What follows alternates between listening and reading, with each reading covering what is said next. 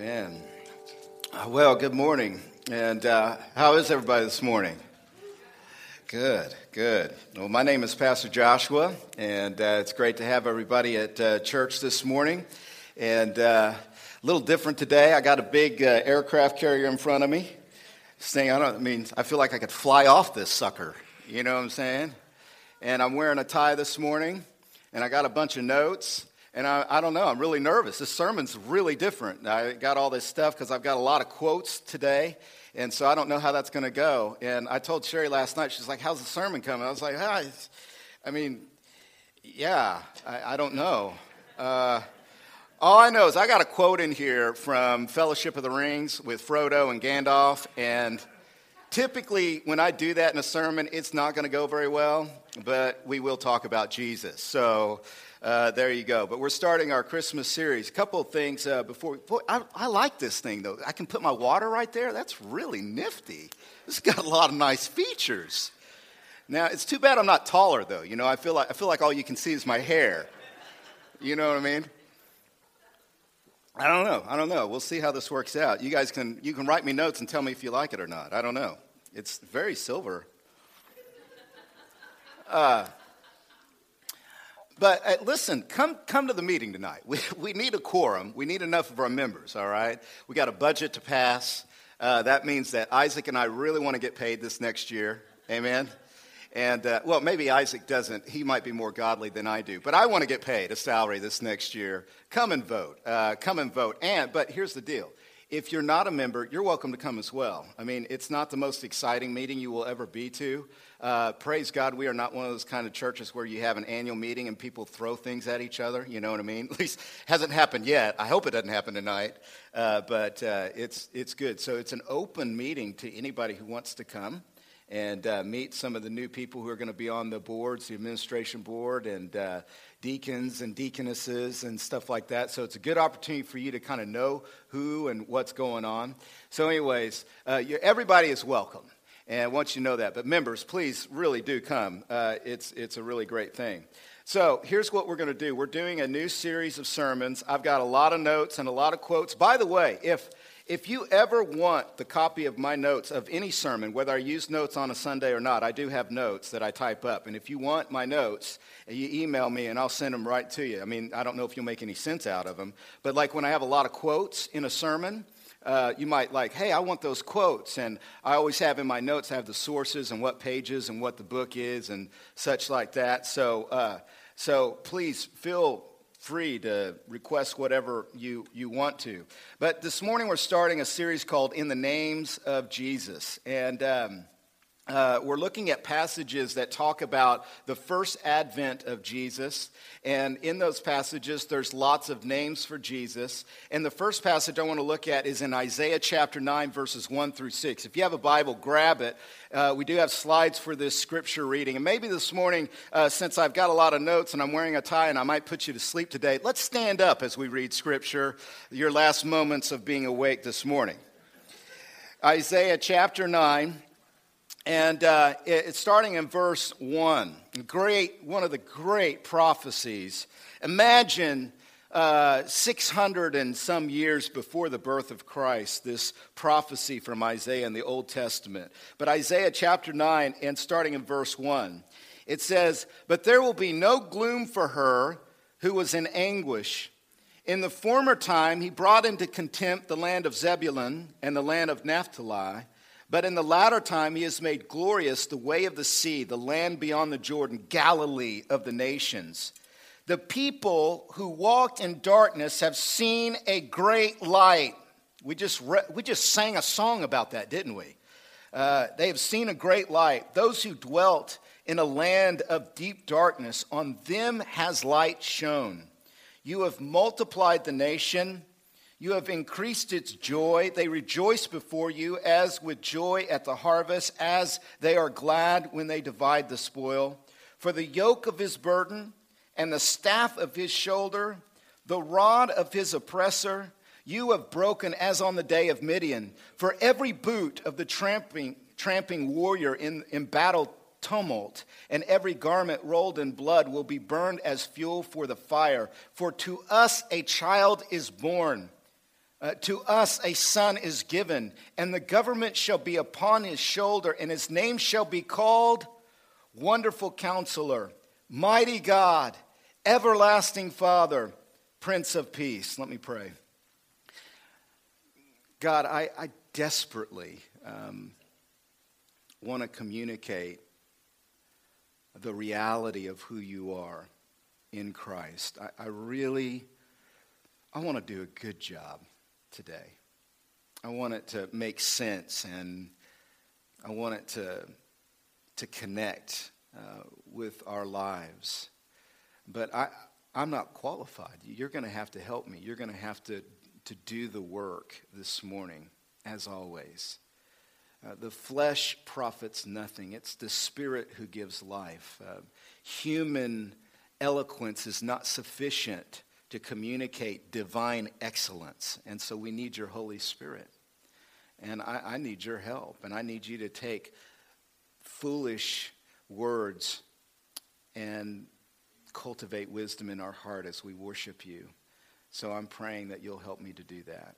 In Jesus' name, amen. You may be seated. We believe something really crazy. It's just really radical idea. And the really radical idea is that we believe that the key to happiness in life is knowing God. Christians have always read the Bible in terms of that the secret to wisdom, the secret to contentment, the secret to fulfillment, happiness, joy, is knowing God.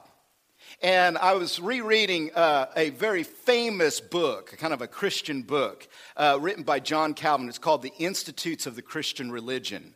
And it's this massive tome of a book.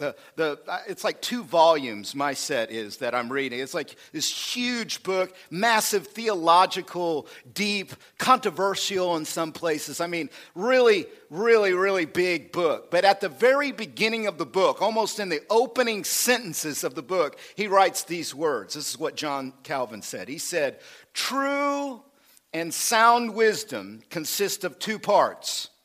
The knowledge of God and of ourselves." He's basically saying if you want to be a wise person and complete, what you need to know is you need to know God and know yourself.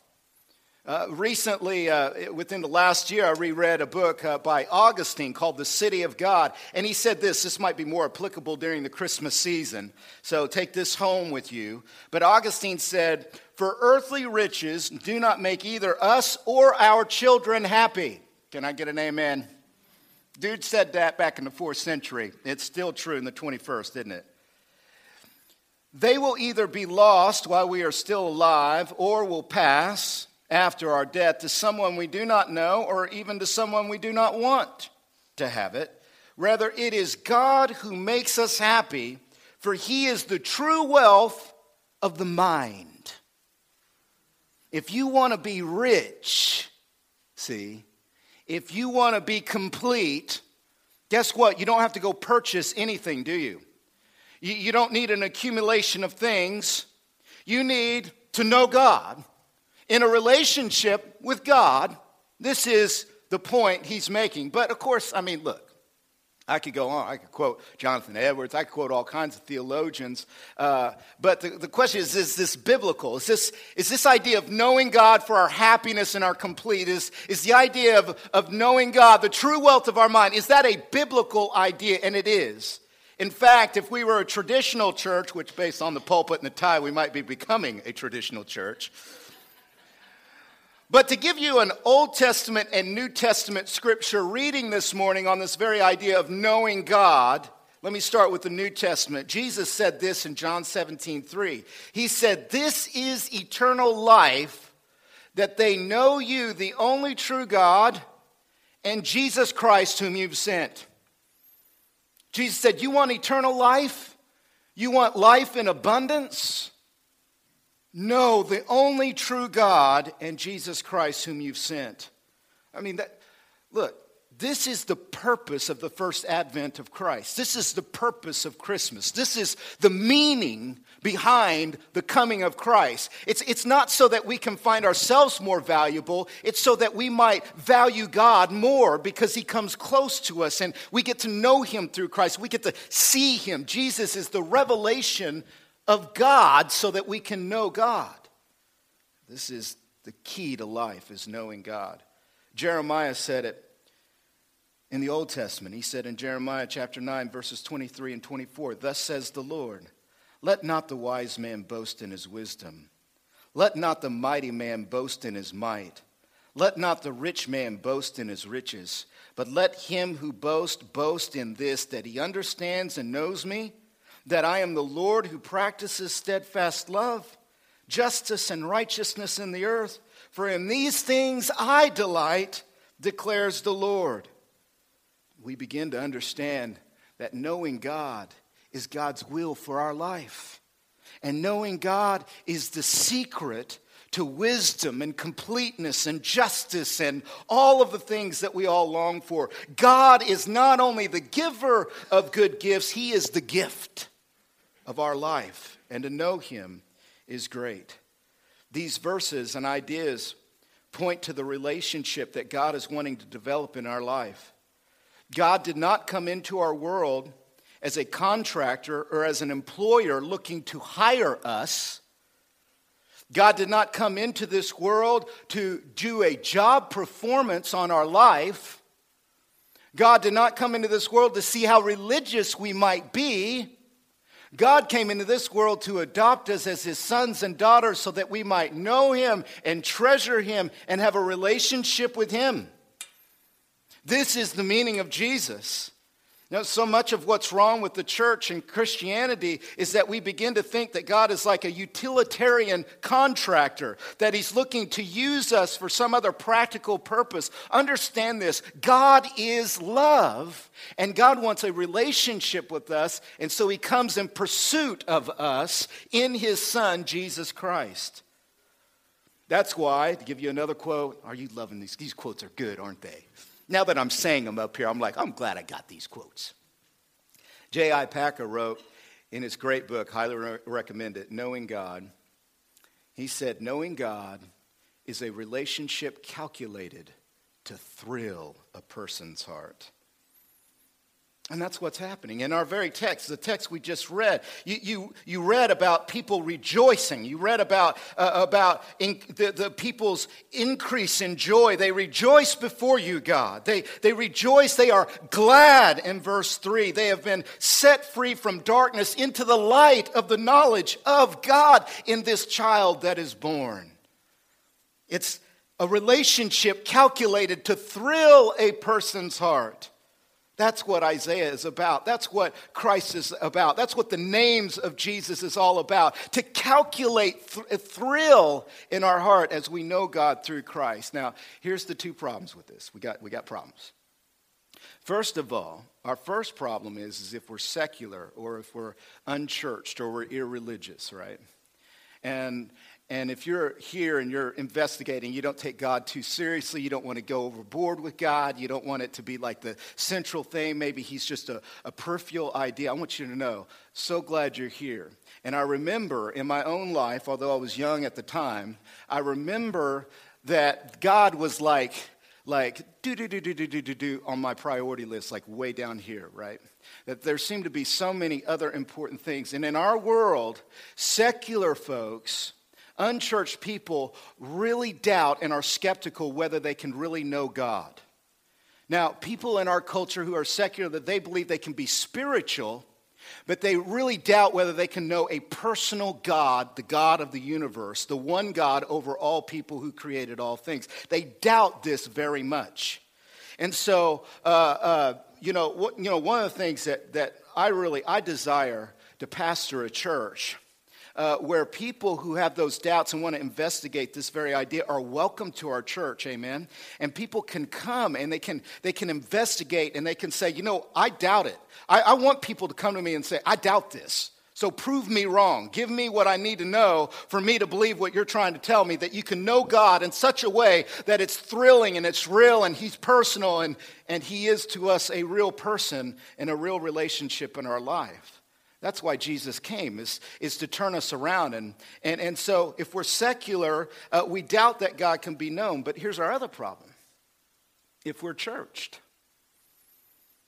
As churched people, we doubt that God can be enjoyed. We doubt as religious people whether a relationship with God can be an exciting or thing that brings happiness into our life. We wonder if all God really wants is just obedience. Isn't it true that all God wants is me to be obedient? And the truth is that what Jesus tells us and what his names will reveal to us over this series is that Jesus came to remind us churched people, us religious background people, that you can have a relationship with God that is thrilling, that is exciting, that is joy increasing, that is wealth in the mind dominating. That's what this is about. You see, you and I, we really struggle with this whole idea of relationship. There's a part of us even that we want God to be a utilitarian God. We want him to come down to hire us to do a job for him as like an employer. We want him to do that because that's so much easier on the mind, isn't it? And yet, it leaves us empty if that's the religion that we have. God wants a relationship with us, and he wants it to thrill our hearts. Now, here's the good news. The good news is this, that in knowing God in a thrilling way does not require us to exert great energy. It does not demand that we do some kind of religious gymnastics or to stretch ourselves too far. In fact, J.I. Packer said in his book, Knowing God, now watch this, this is the key. He says this in his book, Knowing God, he says, the quality and the extent to our knowledge of other people depends more on them than on us. Our knowing them is more directly the result of their allowing us to know them than of our attempting to get to know them. When we meet, our part is to give them our attention and our interest, to show them goodwill, to open up in a friendly way from our side. From that point, however, it is they, not we, who decide whether we are to know them or not. And here's what J.I. Packer is saying. He's like, you know what? Here's the secret to knowing God. It is letting God reveal himself to you and you stopping and surrendering and just saying, okay, God, you want me to know you? You're going to have to do the hard work because relationship is built on people wanting to be known. Isn't that true? I mean, you can say, you know, I really want to know Pastor Josh, but if I'm not open to letting you know me, guess what? You're never going to know me, which is probably a pretty good thing. But if I want to know you, and I knock on your door and you don't open it up, I honk my horn in your driveway and you never come out, I call you on the phone and you never pick up, I send you an email and you never reply back, you see, I can't ever know you unless you reply back, unless you do the hard work of being known. And that is what Jesus coming is about. It's about God saying, I am going to do the hard work so that you can know me. So don't put unnecessary pressure. Don't say, oh, I don't know God in a thrilling way. I already feel guilty. I haven't done enough hard work. Dude, Jesus, sorry I said dude. I'm wearing a tie. I don't know why I would say dude while I'm wearing a tie.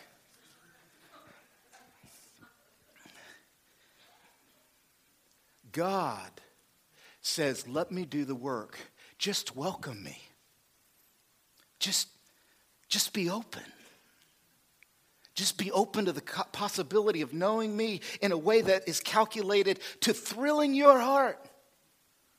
And so our question is not how can we know God in a thrilling way. The question is, how does God approach us so that we can know him in a thrilling way? What is his process? And that is what Isaiah is talking about. Isaiah, when we come to this passage, and if you have a Bible, please do grab it. If you don't, I don't know what slides I have and what I don't. I'm really lost on what's going to be up on the screen. But here's the reality. The reality is that Isaiah is prophesying how God approaches and invades people's lives who don't want to know him. And the first thing that God does to get us to know him in a thrilling way is actually to show us ourselves, not as we want ourselves to be, but as we really are. And he shows us ourselves as broken. All right, as broken. And when we come to Isaiah, and I'm going to go back to Isaiah chapter 8 and give you the context of these names of Jesus that we just read. But the context of this passage is the brokenness of God's people. And what God had said through Isaiah, now I'm going to give you a little bit of history, so quotes to history. Here we go. Y'all ready for history? Say, I love history. I love it. It's so, it was wonderful. Okay, here's history for you. Isaiah comes to the nation of Israel, and he says, here's what God is going to do. You all have sinned. You have jacked it up really bad. As you've rebelled against God, you've run against him, and because you've rebelled and you've refused to repent of your sin, God is going to allow the Assyrian army to invade you. And this invasion of the Assyrian army will be like a great flood overwhelming the banks of a river. It will come suddenly. It will be like the labor pain comes upon a woman. One day a woman's walking along and she's pregnant and she's fine, and the next minute she knows she's in deep pain through labor. That's what this invasion is going to be like. And Isaiah is like, you as a nation are going to get jacked by the Assyrian army because you've sinned against God. And the Assyrian king and all his glory and all his hordes of armies are going to come and overwhelm and destroy you. And great anguish and great affliction will come upon you. That's what's going to happen. But here's the thing. What Isaiah goes on to say is that the far deeper darkness is not brought on by an invasion by an army. The far deeper darkness is the inward condition of the nation as this happened.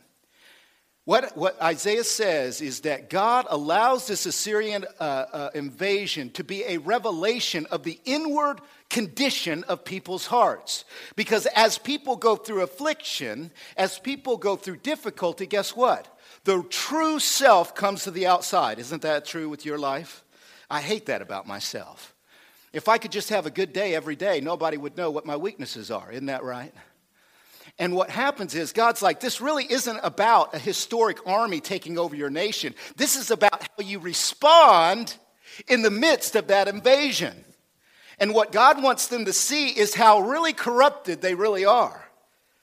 And so he says, now let me read some verses to you. He says in Isaiah 8, verse 19, this invasion has happened. Isaiah's talking about it, and people, it's devastating. I mean, take 9/11 and multiply it a million times, and that's what Israel goes through. But here is how the people respond, verse 19. And when they say to you, inquire of the mediums and the necromancers who chirp and mutter, should not a people inquire of their God? Should they inquire of the dead on behalf of the living? To the teaching and to the testimony, if they will not speak according to this word, it is because they have no dawn.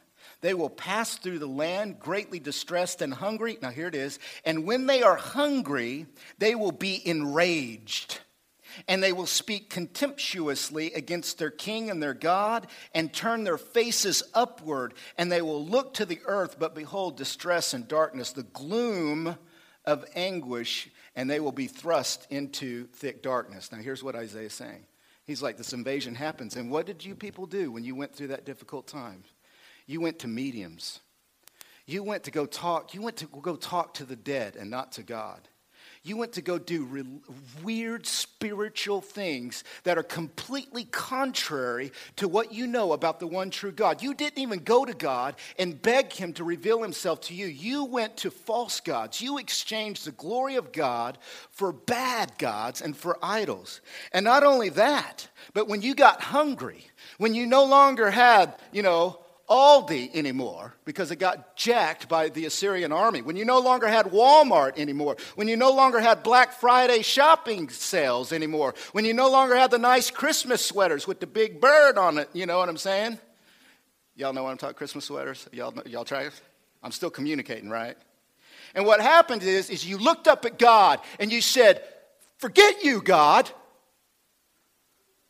How dare you?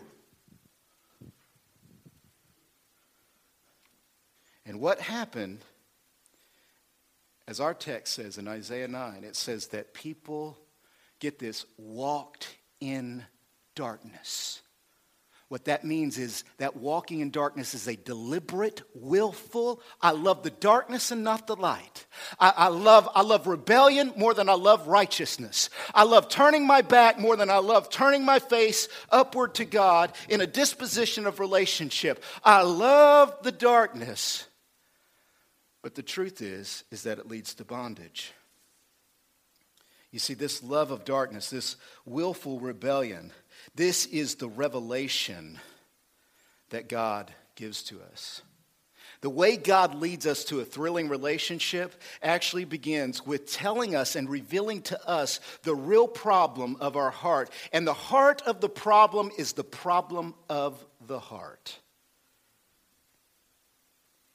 And you know what we think? See, we think in our heads. This is how crazy we are. This is how crazy I am. Let me put this on me.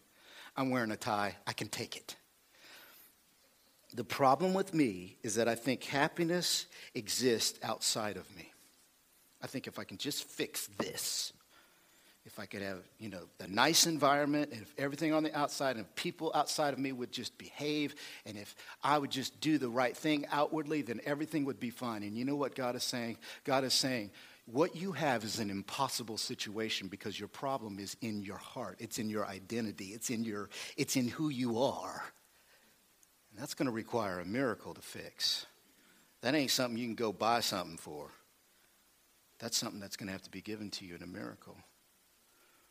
And I'm reminded, of course, of the book, The Fellowship of the Rings. I'm reminded of the great author J.R.R. Tolkien. And he talks about this very problem in this narrative of the story of Frodo and Gandalf. And Gandalf is explaining at the beginning of this book to Frodo, he's telling him why Gollum, how many of y'all know who Gollum is? Gollum is the guy he's the little hobbit that found the ring and then went into the misty mountains and hid out in the darkness. And the ring began to possess him. And the ring began to take over his mind. And the ring began to take over his heart. And he thought he possessed the ring, but the ring actually possessed him. And so Gandalf is explaining this to Frodo, and Frodo's having a hard time understanding it, right? And here is what Gandalf says about Gollum, who has possessed this ring. He says here, and I quote from the book, Gandalf says that Gollum was altogether wretched. He hated the dark, and he hated the light more. He hated everything, and the ring most of all. What do you mean, said Frodo. Surely the ring was his precious and the only thing he cared for. But if he hated it, why didn't he get rid of it? Or go away and leave it? You ought to begin to understand, Frodo. After all you've heard, said Gandalf, he hated it and he loved it, as he hated and loved himself. He could not get rid of it. He had no will left in the matter. And that, you're like, what's that mean? That is the human condition. And you know where you guys have seen that? If you have anybody in your family who struggled with addiction, maybe you've struggled with addiction, alcoholism, drug addiction, addiction to gambling. And you know what happens, what we do, is we get addicted and compulsive about things and we begin to hate it, but we can't stop. You see? And yeah, we hate it, but we can't stop. And anybody who brings a solution, we hate them for bringing the solution, but we love it and we hate it. And we're willing to cross great deserts for a drink, but we can barely cross a living room to our family because we've become possessed by the darkness. And we hate the darkness, but we really hate the light. And really the truth is we hate ourselves and we hate these compulsions. You see, you can see it in somebody who has an addiction, but even those who don't have these big fancy addictions, we all have this problem on some level, don't we? We're in bondage. We're stuck. It's not just anguish. It's the gloom of anguish, Isaiah says. It's the gloom. And you're stuck. You're stuck in the misty mountains, hiding from the light. You love the darkness, but you hate it. But you hate the light more than anything. And you ultimately hate yourself.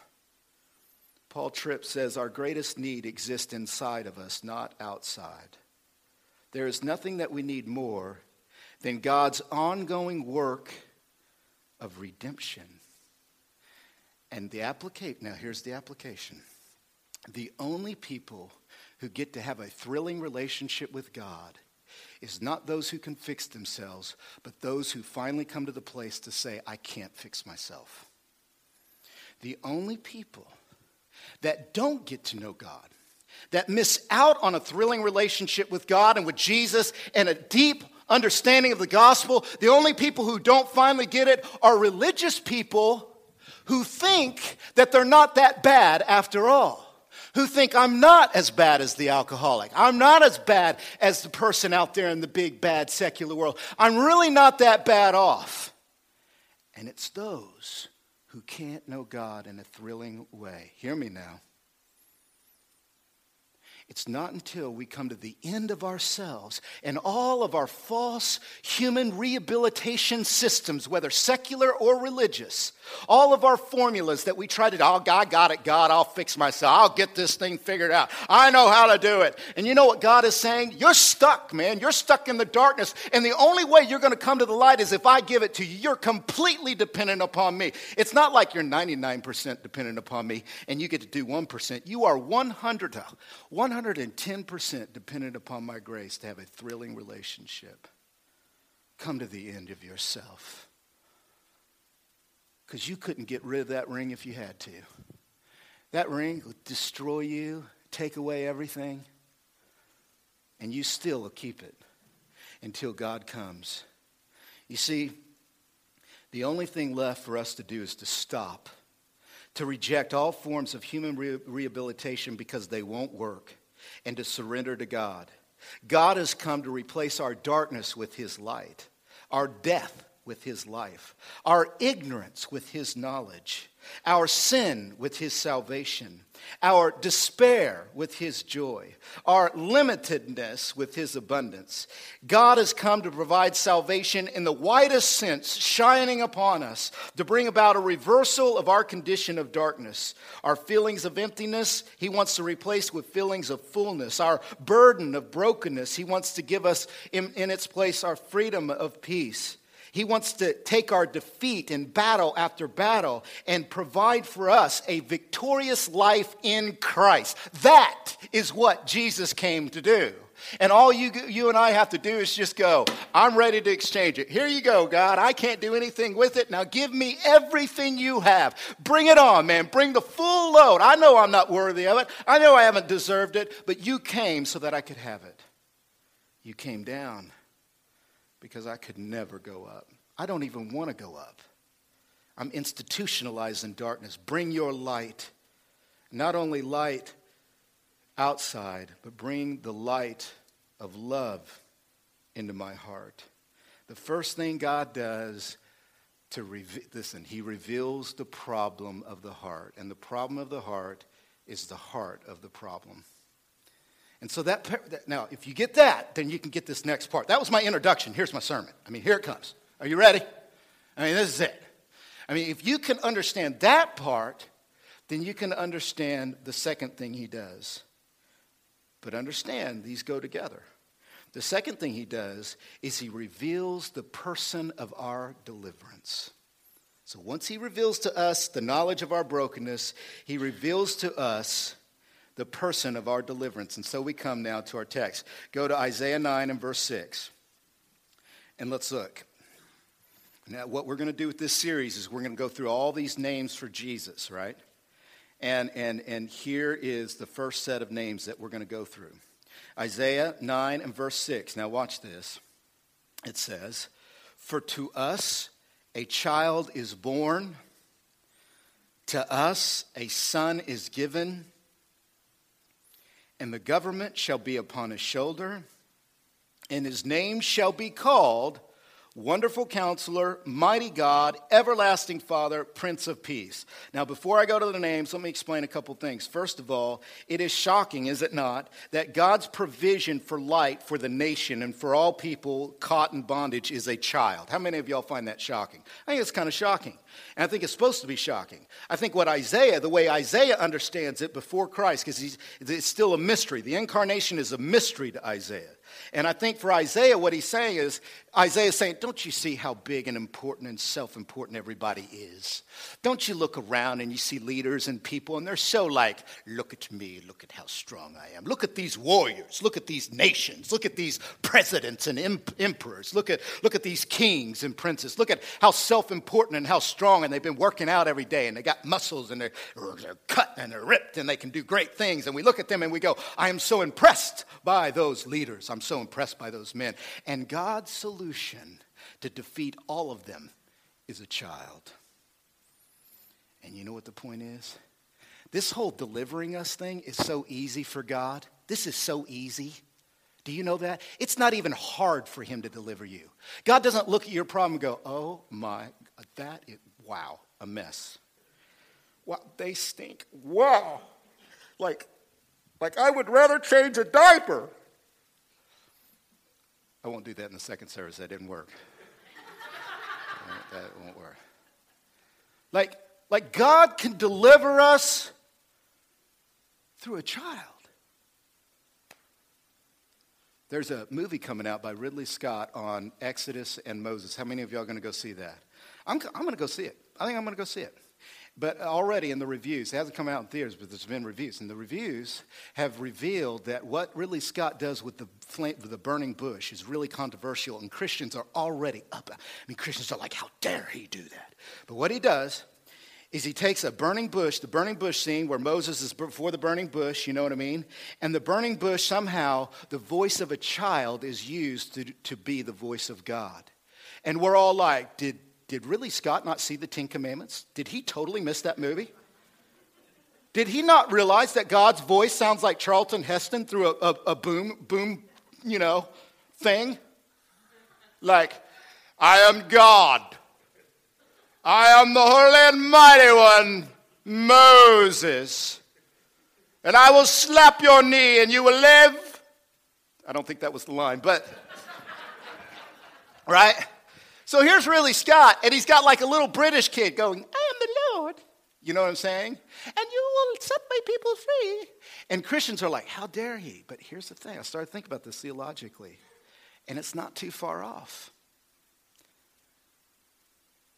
For to us a child is born.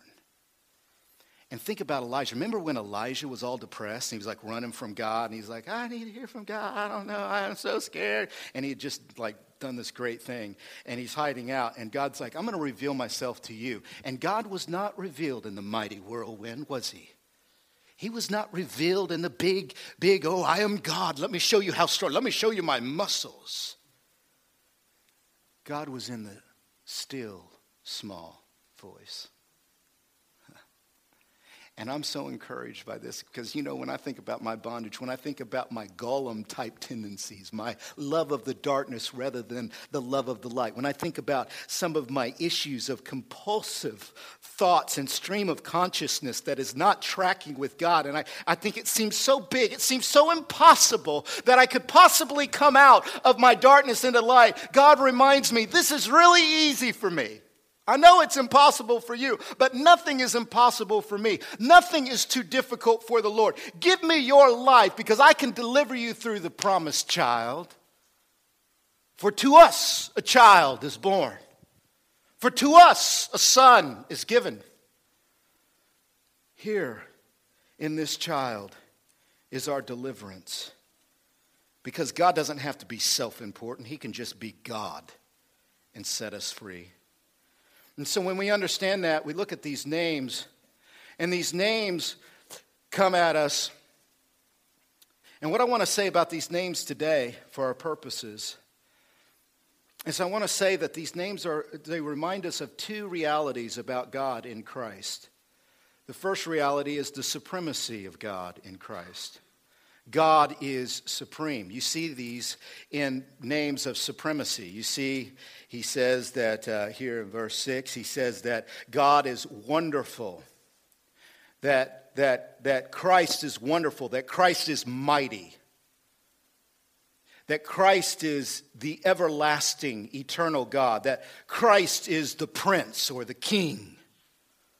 Those are titles of supremacy. But not only is he supreme, he is sufficient, because not only is Christ mighty, he is counselor. He's sufficient for our needs. He can lead us and speak to us. He can be our shepherd. We can be his sheep. He knows how life works. He's sufficient for all things in life. He is God. He is Father. He is sufficient in being tender and leading us and training us and developing us as a father does. He is peace because he's sufficient to destroy all disturbing powers in our life, all peace-destroying powers in our life. Christ is sufficient to destroy all of them, not some of them. He is completely sufficient for all of our life. He is completely supreme over all reality. That is Christ. That is who he is. And so when we come to him as supreme because he's worthy of our worship, but we also come to him as sufficient because he is able to deliver us. This is who God is in Christ. He is the wonderful counselor, the mighty God, the everlasting Father, the Prince of Peace. So let's go through these names really quickly, okay? And God reveals the person of our deliverance. Now, what it says here is it says in verse 6, he shall be called, the way the Hebrew is, it's actually he is called, and he's called by those who experience him. It's almost like he's confessed, as anybody who knows Jesus experiences him as wonderful counselor, mighty God, everlasting Father, Prince of Peace. This is the confession. We have come out of darkness into light, and it's because of this person. And this person, who is Jesus, is number one, wonderful counselor. Let's see how many of these names we can get through today. First of all, wonderful counselor. It's broken down into two words. First is wonderful, and that comes from a Hebrew word, Pele. I think of the soccer player when I think of that word, wonderful. Right? Pele. And this root was used to describe miracles in the wilderness that only God could do. From the parting of the Red Sea to the pillar of fire by night, the cloud by day, all of those were considered wonders or wonderful. And Jesus is divine, isn't he? He is not only child, not only is he fully human as a child, but he is God in terms of he is a wonder. He is the power of God. He is the wonderful God. His name is wonderful. In fact, in Judges chapter 13 and verses 17 through 19, the angel of the Lord reveals himself to Manoah. And Manoah experiences this angel of the Lord, who I believe is the pre-incarnate Christ. But here's how it reads. It says, and Manoah said to the angel, what is your name? So that when your words come true, we may honor you. And the angel of the Lord said to him, why do you ask my name, seeing it is wonderful? So Manoah took the young goat with the grain offering and offered it on the rock to the Lord, to the one who works wonders. And Manoah and his wife were watching. And so what that text is saying is that the angel of the Lord was divine.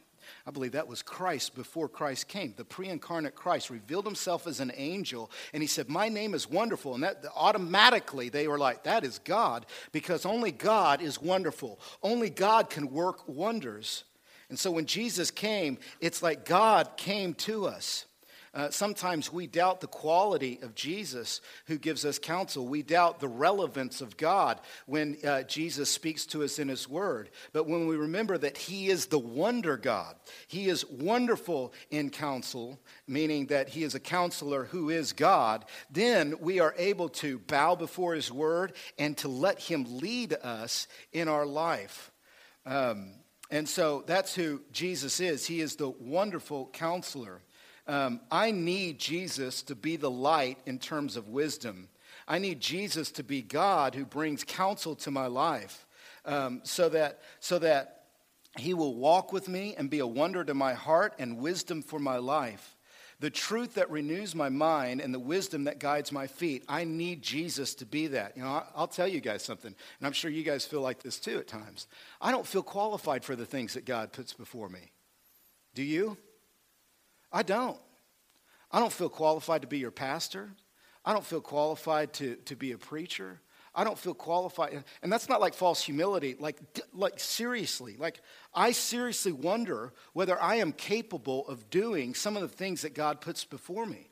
I don't feel like I'm capable of being a leader. I don't feel like I'm capable of doing all kinds of things. And I have to give these things to God. And I bet you've had moments like that too, haven't you? And you go, man, I just, like I need some counsel and wisdom, and I need a light for my path, and I need to know what to do next, and I need to know what my purpose is, and I need to know what comes next. And when Jesus comes, he comes to be a wonderful counselor, to lead us and guide us. And first, he leads us as a counselor. He leads us out of sin, out of bondage, out of our dark caves of darkness. He leads us away from sin. And he gives us wisdom in that way. And then he shows us and empowers us for the things that he's equipped us to do.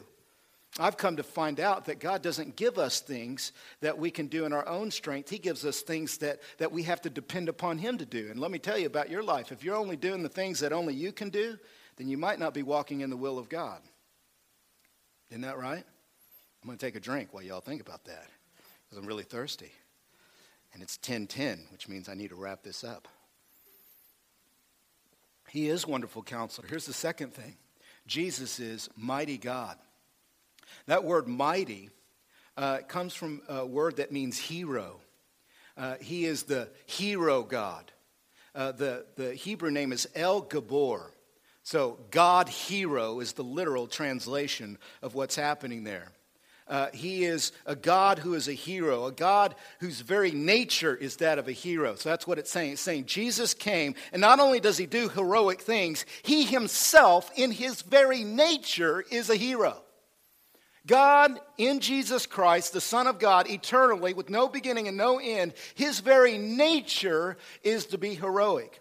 We ask ourselves, why would God save us? Have you ever wondered that? Like you Christians, you say that God came down and he was born in a cave and he died on the cross and he defeated death so that we wretched sinners who are depraved in heart and mind and we're like little worms before God in our sinfulness. Why would God come down and do all that stuff if we're so wretched, if we're so horrible, if sin is really as sinful as you say, preacher, then why in the world does God save us? And I'll tell you why.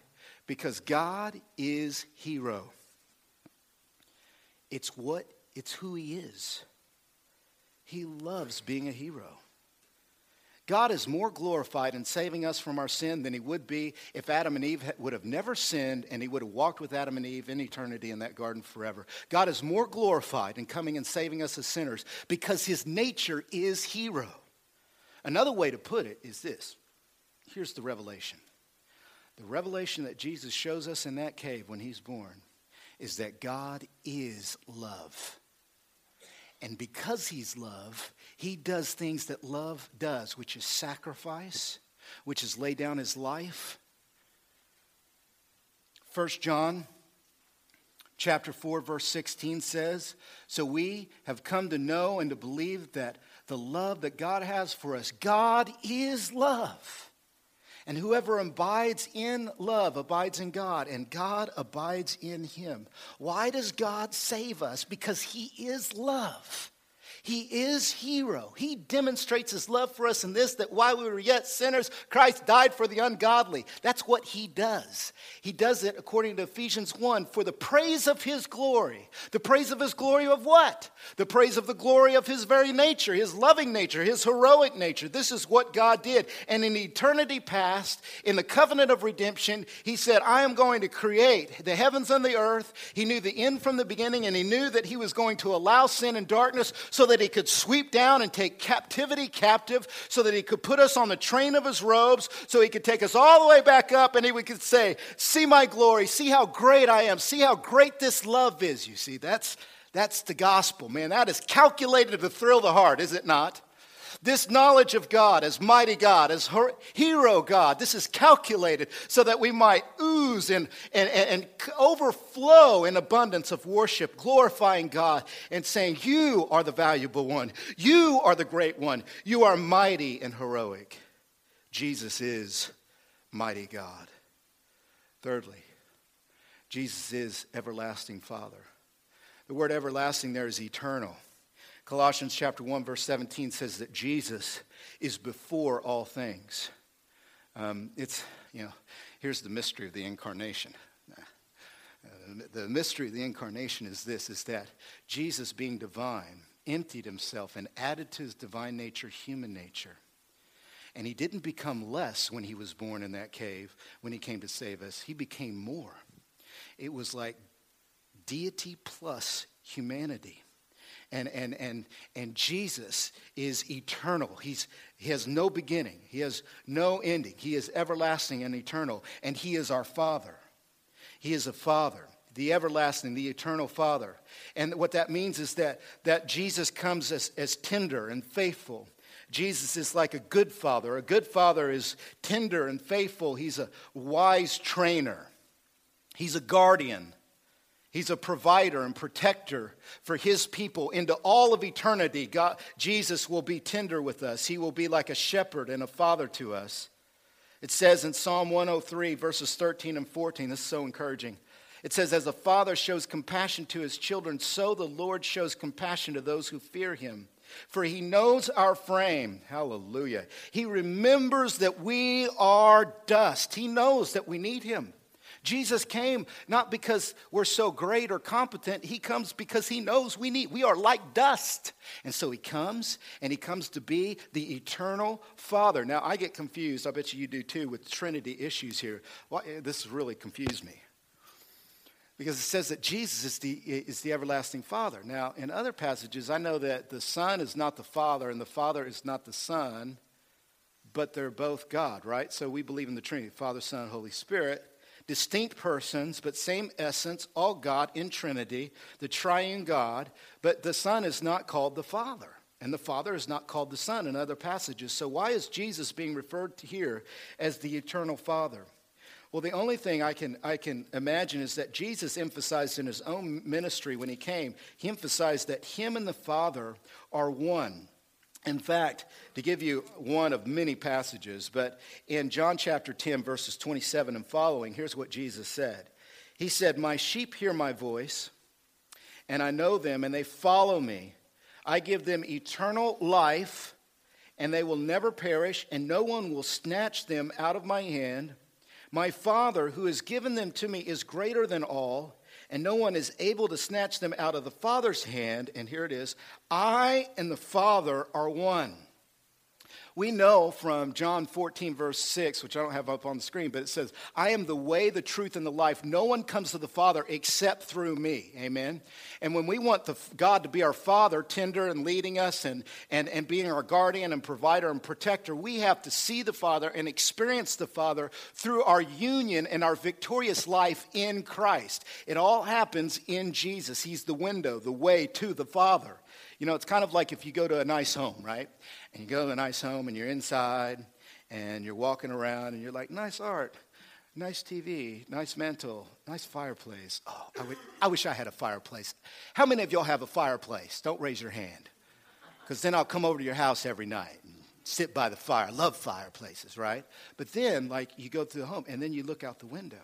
And the window, if it has a good view, if it like has a view of the mountains, or in Illinois, that beautiful horizon, just flat, beautiful flat horizon. And you walk, and you look out the window, and you go, that is a beautiful view. Now, what are you saying? You're saying two things. Number one, the view outside the window is great, but you're also saying that the window is great because it allows you to see the view. Isn't that right? Now, you can't experience God as Father except through the window that is Jesus. And in those terms, he is the eternal, everlasting Father. Isn't that encouraging? And he loves us, and he has compassion for us, and he knows that we're limited, and he wants to be the resources. Jesus is wonderful counselor, mighty God, everlasting Father. Finally today, Jesus is the Prince of Peace.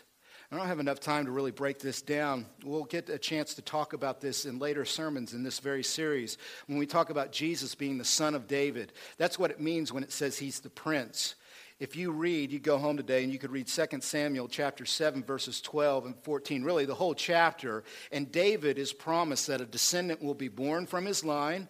King David will have a son, and that son will rule forever from his throne. So David will have a prince. And Jesus is the fulfillment of that prophecy in 2 Samuel chapter 7. And Jesus is the prince who comes to remove all peace-disturbing powers and rescues people among the nations of wars and divisions. And all of our life, we experience in this world division, irreconcilable differences between us and between God. And God means bring reconciliation through his son, Jesus Christ. Ephesians chapter 4, verse 14 says, "For he himself is our peace, who has made us both one and has broken down in his flesh the dividing wall of hostility." In his death on the cross, he destroyed the wall of hostility that existed between us and God, establishing peace for all who believe in Jesus. If you are not a believer in Jesus, I encourage you, believe in Christ and you can have peace with God. But not only does he give us peace with God, he gives us peace from God. Philippians chapter 4, verse 7. "And the peace of God, which surpasses all understanding, will guard your heart and your minds in Christ Jesus." Man, put that on the fridge this Christmas season. Because I don't know about you, but I get a little stressed out at Christmas time, right? When I was a kid, I loved Christmas, man. I was like all about it. I was like had my list for Santa, and you know what I'm saying, and I just loved it. Now I'm an adult, and I don't love it as much, amen. And like anxiety, and that's why I love Thanksgiving, because Thanksgiving is like my last touch with sanity before the insane season of Christmas. And here's the thing, Jesus wants to give us peace, doesn't he? And he says as we come to him, as we give him our anxieties, he can give us peace of mind. I love that. Jesus brings not only an end to our hostilities, but he establishes a relationship that's vital and real and thrilling with God, that's peace. And God becomes a part of our daily life. God becomes the resource of our peace in our life. God comes into our world and removes the roots of our dysfunction. God comes into our world and gives us a message of his love and his compassion and his goodness and his light. And for those who experience his love and his light, they rejoice and they experience gladness in God. I conclude with a psalm, Psalm 72, verses 17 through 19. "May his name endure forever. May his fame continue as long as the sun. May people be blessed in him. May all nations call him blessed. Blessed be the Lord, the God of Israel, who alone does wondrous things. Blessed be his glorious name forever. May the whole earth be filled with his glory. Amen and amen." I can't think of a better summation of the Christmas season than that verse. Let us pray. God, thank you. You are good, you are mighty, you are wonderful, and we love you. Lord, help us as we sit back and relax, as we surrender, as we just open up our empty hands. May you do the hard work. Even though we don't deserve it, we're asking you to do the hard work to give us a knowledge of you in such a way that is calculated to thrill our heart. May you reveal yourself through Jesus in this series and in our life as we believe in Jesus. May you reveal yourself, and may we bring all of our incompetencies, all of our dysfunctions, all of our bondages, all of the roots of our sin that we cannot fix ourselves, that we can't rehabilitate ourselves. May we bring those to you, and may you reveal yourself to us in Christ in a life-saving, light-giving way. I pray in Jesus' name. Amen.